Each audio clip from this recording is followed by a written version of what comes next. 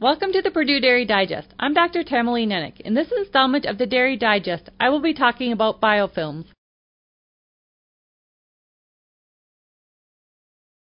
When looking at surfaces around a dairy farm, if the surfaces look clean and are free from debris, they are generally thought to be clean. However, many of these surfaces may not be as clean as they look. Biofilms can develop on surfaces, potentially resulting in the presence of bacteria on surfaces that may look clean. What are biofilms? Biofilms are created by bacteria that form a glue-like substance that allows them to adhere to surfaces. Biofilms often occur in aqueous environments, which are very common on dairy farms.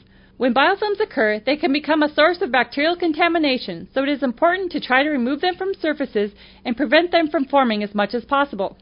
One of the challenges with biofilms is that they can be difficult to remove and require more cleaning than just rinsing a surface with water.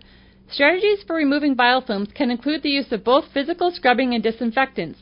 An example of a disinfectant that has been found to be effective in removing biofilms is chlorine dioxide, which is also used as a treatment for drinking water. Technologies do exist that can help to verify if bacteria are present.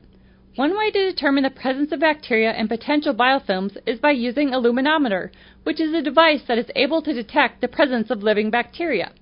A luminometer can be used around a farm to determine the cleanliness of different surfaces by swabbing a surface and using the machine to estimate the amount of bacteria present. The calf feeding area needs specific attention when it comes to biofilms. It is easy for biofilms to form on bottles, nipples, buckets, water hoses, and other surfaces. Making sure that these surfaces are properly washed and dried will help to break up existing biofilms and to prevent them from forming. Being aware of the potential presence of biofilms can allow for steps to be taken to remove this source of bacteria and to make sure that the surfaces around the dairy farm actually are clean.